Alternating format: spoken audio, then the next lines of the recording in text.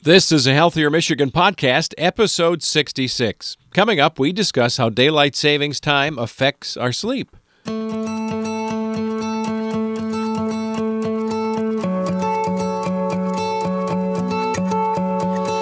Welcome to a Healthier Michigan podcast. This is a podcast dedicated to helping us all improve our health and well-being through small, healthy habits we can start implementing right now. I'm your host, Chuck Gatica, and every other week we sit down with a certified health expert from Blue Cross Blue Shield of Michigan, and we dive into topics that cover nutrition and fitness, and of course today, sleep, and a whole lot more. On this episode, we're discussing the impact of daylight savings and how we can now look for better sleep, what we can do to reset our internal clocks. And so with us today is care management physician for Blue Cross Blue Shield of Michigan, Dr. Angela Seabright. Good to have you with us, Doctor. Thank you for having me. Oh, sure. It's our pleasure. Dr. Seabright has her pre-med studies at University of Michigan, Ann Arbor, then went on to complete her medical degree at Lake Erie College of Osteopathic Medicine in Pennsylvania, and she's also a primary care physician. So, sleep, we know we want to go to sleep, and we know that we want to wake up rested, but it seems like as we head toward this time every year, at least in Michigan, where we're now going to fall back, this becomes a topic that a lot of us talk about with our spouses, with family members, with friends, etc. This idea that we've got to somehow prepare our biological clocks for a change that's coming. Why is sleep so important for us, for the reasons that may not be so obvious to guys like me? Well, sleep is essential, and I have to kind of laugh. It's a little ironic that I'm here talking about sleep because I have 3 young children. My youngest is 7 months old. Wow. So for me right now, sleep is a precious commodity, and I'm sure a lot of people can relate. Yeah, you don't get it. I don't. Yeah. And, but sleep is very important. We know that while we're resting, our body is actually conserving energy, restoring and repairing important functions, and consolidating memory. We also know that lack of sleep is linked with inflammation, heart disease, increased risk of weight gain, obesity, and type 2 diabetes. So we've heard this phrase, at least I have, this idea of circadian rhythm, circadian biology, this thing, I guess, going back to when man was first here on Earth, that we've evolved and adapted to a 24-hour solar clock, and now we're living in a 24/7 world. A lot of us, right? Exactly. So how have things changed, and how have those changes in our lifestyle, kids included, I mean, that happens, for a lot of people, but what has changed that you see making a big impact on our sleep patterns, our healthful sleep patterns? Well, we kind of have this culture where, we want to just keep going and going and going and burning the midnight oil, and there's always so much work to do. And even now with people working from home and having their bedroom also doubling as their home office, there's so many distractions and so many ways that we can interfere with our sleep. But it's very important to make it a priority. And we know that with the time change, if you ever want an example of how a 1-hour time change, either forward or backward, can wreak havoc, just ask parents of young children. I can attest to it. We dread daylight savings time. You work so hard to establish this bedtime and this nap routine, and then everything is just thrown off. I still remember, my first daylight savings with my oldest, and he was a baby. And of course, I didn't plan ahead. I didn't even realize it was that weekend. And I just remember sitting in my living room with my husband at 5 a.m. with this toddler who was ready to go for the day. And I thought, never again, I'm going to plan ahead. So it definitely affects us from the very young to the old. Well, we've got 5 kids, and now we've got 3 grandchildren, which is a blessing. It's such a great new season of life. But a couple of our granddaughters, I mean, when they are up, it's like 6 or 7 a.m. They're up, they're ready to go. It's time for Muppet Babies, and it's like, whoa, I got to, So we now have our kindergarten-age granddaughter spending Friday nights, a lot of Friday nights with us after she does virtual school, kindergarten. And, of course, if we wake up Saturday morning, in the old days, that was the sleep in morning. And now it's like, boom, we've got to get going. So you're living it. And then there's the other part of having young kids in the household, which is they don't always have a pattern anyway. They may just decide 3 a.m. is the time to get up, right? Right. And you have to be ready. And you could be getting up every hour on the hour with that baby. And at 6 a.m., they're ready to go, and you better be ready as well. It's kind of that bright-eyed and bushy-tailed. And so, a lot of us wake up kind of groggy, and that's kind of your clue that maybe you're not getting enough sleep. If you wake up feeling alert and refreshed, then you've probably hit your target for sleep quality and duration. And most adults should get at least 7 hours of sleep per night. And we all seem to know that person who can survive on less, but in general, adults should be getting 7 hours as a minimum. So I've heard that our bodies are filled with little clocks, like a network of little clocks, everything from our organs down to the gene size. And if that's true, and we now come up against this end of daylight savings time, how do we reset our clocks? The overall body clock and then all of these little clocks that have to somehow fall into sync. You're right. You're resetting all the clocks in your house, but then also our internal clock has to get back in sync with our new environmental time. So fortunately for the fall, we're gaining an hour, and I know we can all use an extra hour in our day. It sounds great. We make all these plans. We're going to meal prep. We're going to maybe exercise that day. It never seems to happen. That hour can be fleeting. But one thing you can do is make sure that you are getting enough light exposure during the day. That's very important to set our clock. As the daytime progresses and then leads into the evening, then you may want to start dimming the lights and preparing your body and signaling to your body that, hey, it's nighttime, we need to start getting ready for bed. That's where the hormone melatonin, which is kind of our sleep hormone that signals the brain to sleep, that starts producing higher amounts in the evening hours. So there's little environmental cues that signal our body to sleep, and light exposure is one of them. Exercise is another one. As we're exercising, we're increasing our body temperature. And we know that lower body temperature helps us sleep. So people that exercise close to bed, that's probably not a good idea. It may be throwing off your sleep because it's altering that body temperature. Not to mention it's increasing, other adrenaline and other hormones that kind of keep us alert. And then our meal times also, how we eat during the day, your body uses that as a signal for when it's time to sleep. You probably shouldn't be eating huge meals before bed. That can also throw off that circadian rhythm or our sleep-wake cycle. And you talked about the environment. So here in Michigan, at least, we also have the environment outside, right? Where sometimes it seems like we go into the clouds in November and we don't come back out until March. So when it's darker outside, even during the day, does that tend to throw us off a little bit? Yes, it definitely can. And natural sunlight is always preferred. But some people who have sleep disorders or, seasonal affective disorder or SAD, which is related to not having enough sunlight, they're sometimes recommended to get a light box and have, a certain amount of time a day next to this light, this artificial light that mimics the sunlight to kind of help with some of those processes.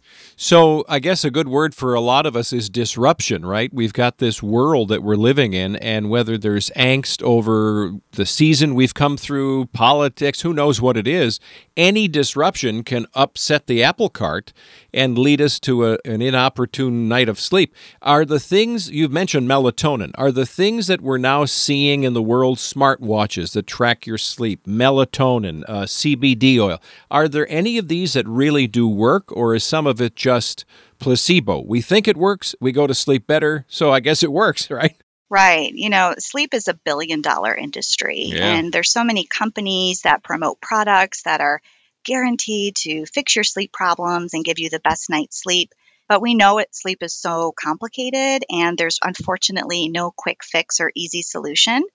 So I'm very careful in what I recommend to patients because a lot of these products aren't necessarily studied or proven. Mm-hmm. There are different things you can use, different tools, but I think what's more effective is to determine the root cause of your sleep problem and go from there as far as what you can do to create solutions. So if you want to add Melatonin, okay, but why are you adding the melatonin? Is it because you're a shift worker and your whole schedule is off?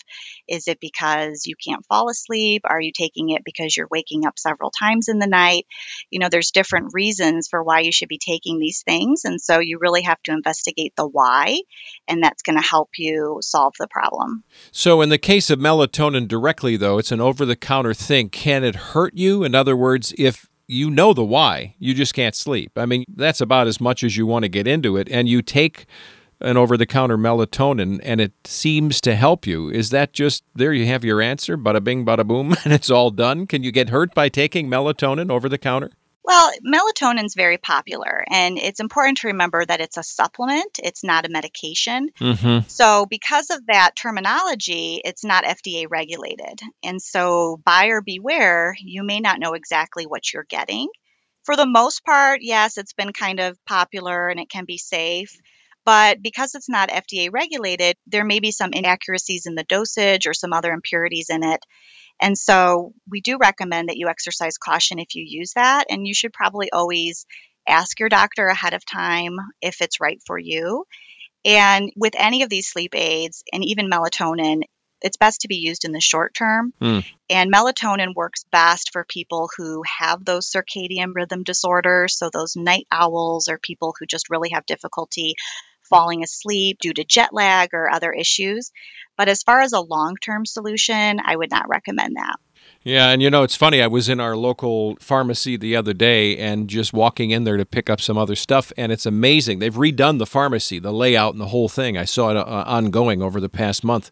And now you walk past the vitamin area, the end shelves are very bright, kind of white layout like an Apple store, and I was amazed at how many products were related to sleep, with melatonin included. It was obviously thought out, and they know what they're going after. I saw the headline, $432 billion market, the sleep market. So you're right, it's crazy off the charts. Right. And, like we said, there's other things that you can do. You can use these products as tools, but you really should be working on healthy habits and lifestyle changes to correct the underlying issue. So what are some of those? If we want to attack this in a healthful way, give us some takeaways, things we can do now. So, some of it, a lot of people know some of these healthy habits. They may think it's somewhat common sense. In the medical field, we refer to it as sleep hygiene. So some of these things are sleeping in a cool, dark environment that doesn't have a bunch of, loud noises or distractions. You could sleep with a good pillow and mattress that doesn't cause our back to ache. Those are things that's probably going to promote good sleep. But other healthy habits that you may not be aware of, keeping the same sleep schedule, which is really hard to do. You mentioned earlier how, Saturday morning you want to sleep in. But actually, that's not a great idea because that really can throw your body off. So the more consistent of a schedule you have as far as your bedtime and your wake up time, that's going to promote the best sleep. Also, we mentioned exercise, so that actually improves your sleep quality and helps you fall asleep. Avoiding caffeine, especially in the afternoon. You may not realize that that cup of coffee that you have at noon is actually still in your system when you go to bed at 10 o'clock at night. And that can definitely affect your ability to fall asleep. Minimizing alcohol, that's another big one. People think that, a glass of wine or a nightcap can help them unwind or make it easier to fall asleep.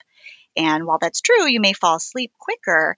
It actually can disrupt your normal sleep cycle. And so the quality of sleep is not great, not to mention the possible hangover the next day, which is nobody wants to feel groggy. That's the whole reason why we're trying to get good sleep. Yeah. And then bright lights, avoiding bright lights. That's the other thing, is that blue light. So a lot of us are staring at our computer screens or our cell phones, and we really recommend limiting bright lights from electronics about an hour before bed, which I don't know how many people could admit to doing that. It's really hard to do. Yeah, and you're saying some things that I think for a lot of people, their average day may not include a cup of coffee short of the morning, if that's their wake-up call. But it may include the Diet Coke or otherwise at lunchtime, right, which has caffeine. It may include that one glass of red wine that we've heard is healthful. Not that you're going to get schnockered, but, I'm just going to have a glass of wine every once in a while. You're not going to have it at noon for most of us. That probably will occur after dinner time. So when you have that normal kind of rhythm, how do you judge? You just try to listen to your body better. If you're not getting sleep, you can start to subtract some of these things at certain times just to see if that has an impact? Right. Yeah. And these are recommendations. So maybe just work on one or two at a time and see if it helps. Ideally, if you could use all of these recommendations, that would be the best. But I know it's very difficult. So you kind of have to individualize it to your lifestyle and maybe pick out what could be the culprit. And you know, a lot of this does seem to be individual, right? Like weighted blankets are one of these things I'm sure that pops up in this multi-billion-dollar market for sleep aids. And yet, you know, for me, I want like the least amount of blankets. I do like it cool. And so whether it's some kind of new mattress topper, we had one of these for a small RV for a while when we were into the camping thing, you know, and I noticed that it actually held my heat. It actually made me feel warmer than I'd like to. And trust me, the camper was not like the warmest place in the world to be. So sometimes we get these things thinking they're going to help. And I think, sadly, we realize after we've purchased them, maybe they weren't the best buy to begin with, you know? Right. And you definitely don't want to be sweating while you're sleeping. Yeah. Ideal sleep temperature is at 65 to 67 degrees. So, in weighted blankets, the thought with that isn't so much, as far as the warmth, it's more of that gentle pressure that they provide, kind of like swaddling a baby. Mm-hmm. They say maybe it could alleviate anxiety and promote sleep. Unfortunately, there really isn't sufficient evidence to recommend them. However, like you said, if you're someone who tends to be more anxious or you like having that kind of closeness, then you can certainly try that. Again, just another tool in the toolbox. And any other natural remedies that you've seen that may not be FDA approved? Anything that really jumps off the charts to you, even as a reflection from various patients? Aromatherapy? Anything else that seems to have an effect? Well, aromatherapy probably doesn't hurt anything. Again, just like the weighted blankets, we don't really have studies to prove that it works. But we do know that lavender and chamomile may have calming effects. So whether that comes in like an oil or an aromatherapy or, teas, I've seen people drink teas before bedtime that maybe have some of these herbal remedies. So those are fine to try. We just don't know for sure. And then, the thing is you have to use these in conjunction with those healthy habits, because you could be someone who's drinking an afternoon espresso and staring at the blue light on your cell phone into the wee hours of the night, and smelling lavender oil probably isn't going to fix your problem at that point. Yeah. And the world has shifted for so many people working from home that the idea of, how shall I put it, ritual, the usual, the waking up at a certain hour, even if you had to drive to work, back in the old days, meaning early this year, now all of a sudden your rhythms of life have changed as well. And you don't really have those rituals of time to start, time to end, time to go home, time for dinner. So for a lot of us, just that life rhythm has shifted so much. That's got to have an impact for a lot of people. You're right. The lines are definitely blurred. And I know people that, if they have their work computer in their bedroom, you're trying to get to bed and wind down for the night, and that computer's just staring at you in the corner. And you think, well, maybe I'll just get a head start, or I'll just check a work email. And the next thing you know, an hour has gone by and your whole relaxation has been sabotaged by work. Yeah. Well, and to be fair, you can also drift into the news of the day, or here comes a bulletin on your phone, or the weather's changing. So you're in the midst of just trying to do something that should only take 10 minutes. And like you're saying, it could turn into an hour, and you've been staring at that laptop screen. Right. And not only is the blue light affecting you, but also just the stress of your body and the overthinking and the cognitive, we're trying to shut things down for the night, and you're increasing your alertness and riling yourself up, so to speak. So we've tried to talk about some of the natural things. As a physician, you must have people that you see who come to you and say, I've tried everything, doc. I've tried changing this and changing that. And when it's time to really deal with this as a physician with the help of medication, what do you say to those patients, and how do you determine what could be healthful for them? And really, what are we seeing in trends that you're seeing from your side of the lens as a doctor? Right. Well, one of the most commonly used medications are the over-the-counter sleep aids. So, as far as sleep aids, there can definitely be a role for them as far as short term treatment for people who have maybe not had success with more holistic options or lifestyle changes, like we talked about. But you should always talk to your doctor before you use any type of sleep aid, even if it's available over the counter. One of the most common ones that patients use are antihistamines like diphenhydramine, or more commonly known as Benadryl. And so these are found in formulations over the counter, and sometimes they're found in combination with a pain reliever like Tylenol. So you'll see Tylenol PM or Advil PM. And so a lot of patients will go to that because they trust those brands. But I would caution people, don't take a pain relieving sleep aid just to sleep if you don't have any pain, because basically you're taking an additional unnecessary medication that could have effects on your liver or your kidneys. And if you're going to take just the plain antihistamine, there are some risks with that. There are some unpleasant side effects from antihistamines like dry mouth and constipation. Oh, Yeah, it also can cause daytime sleepiness. And for older people, that daytime sleepiness can increase the risk of falls as well as confusion. So, we really don't recommend antihistamines, especially in the long term.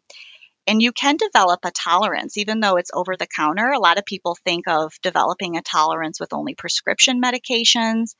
Tolerance means that you need higher dosages to achieve the same effects. You can still develop that with antihistamines. So there are some risks, and in general, we don't recommend. And you'll be surprised, the science doesn't even show that they're that effective.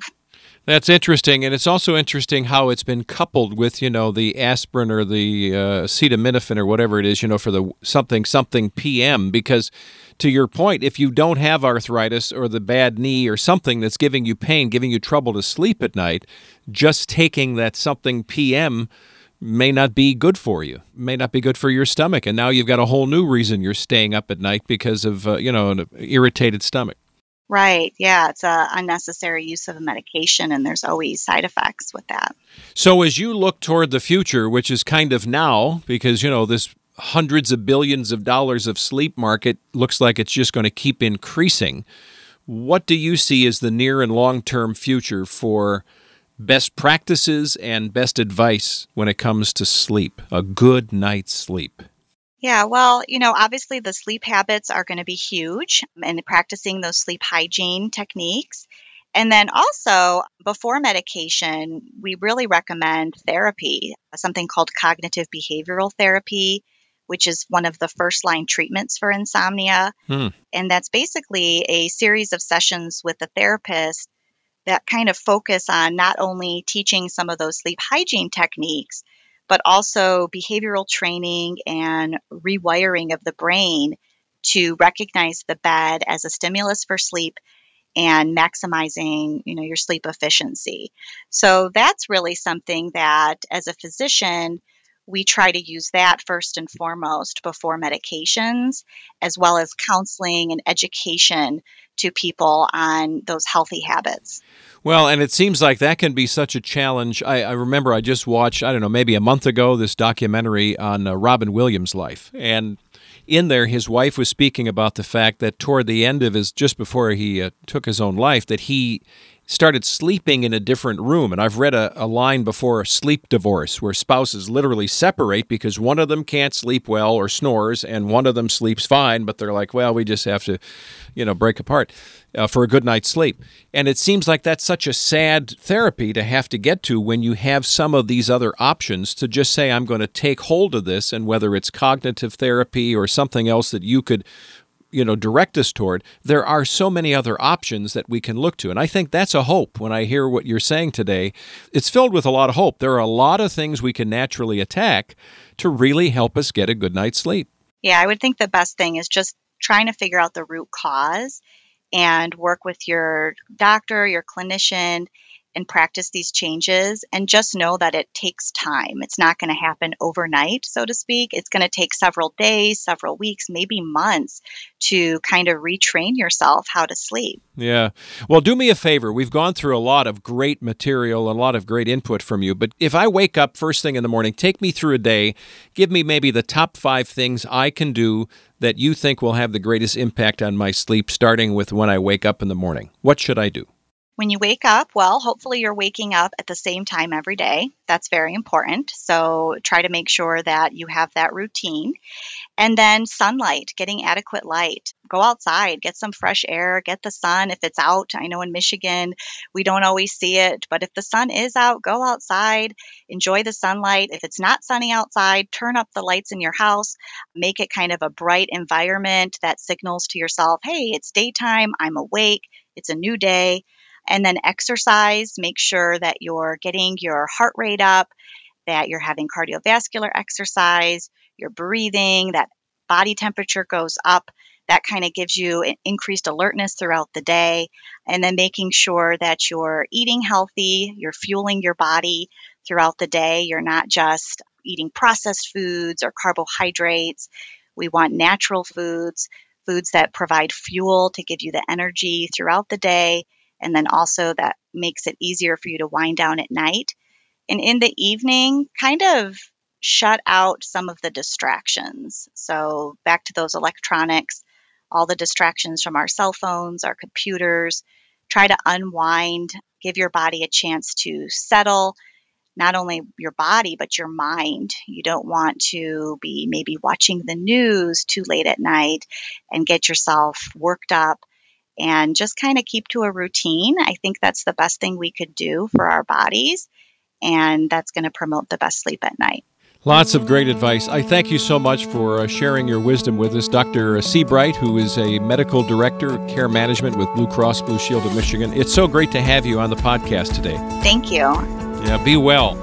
We're glad you joined us as well. Thanks for listening to A Healthier Michigan podcast. It's brought to you by Blue Cross Blue Shield of Michigan. If you like the show, you want to know more, you can go online. You can check it out at ahealthiermichigan.org/podcast. You can get all of our previous episodes as well. This is episode 66, so you got a treasure trove of stuff from people who have forgotten more about the topic than I know. So it's just a pleasure to be able to learn from so many bright people like Dr. Angela Sebright. And if you want to leave us a review or a rating on Apple Podcast or Stitcher, feel free. You can get new episodes on your smartphone or tablet, and be sure to subscribe to us on Apple Podcasts, Spotify, or your favorite podcast app. I'm Chuck Gatica. Have a good night's sleep.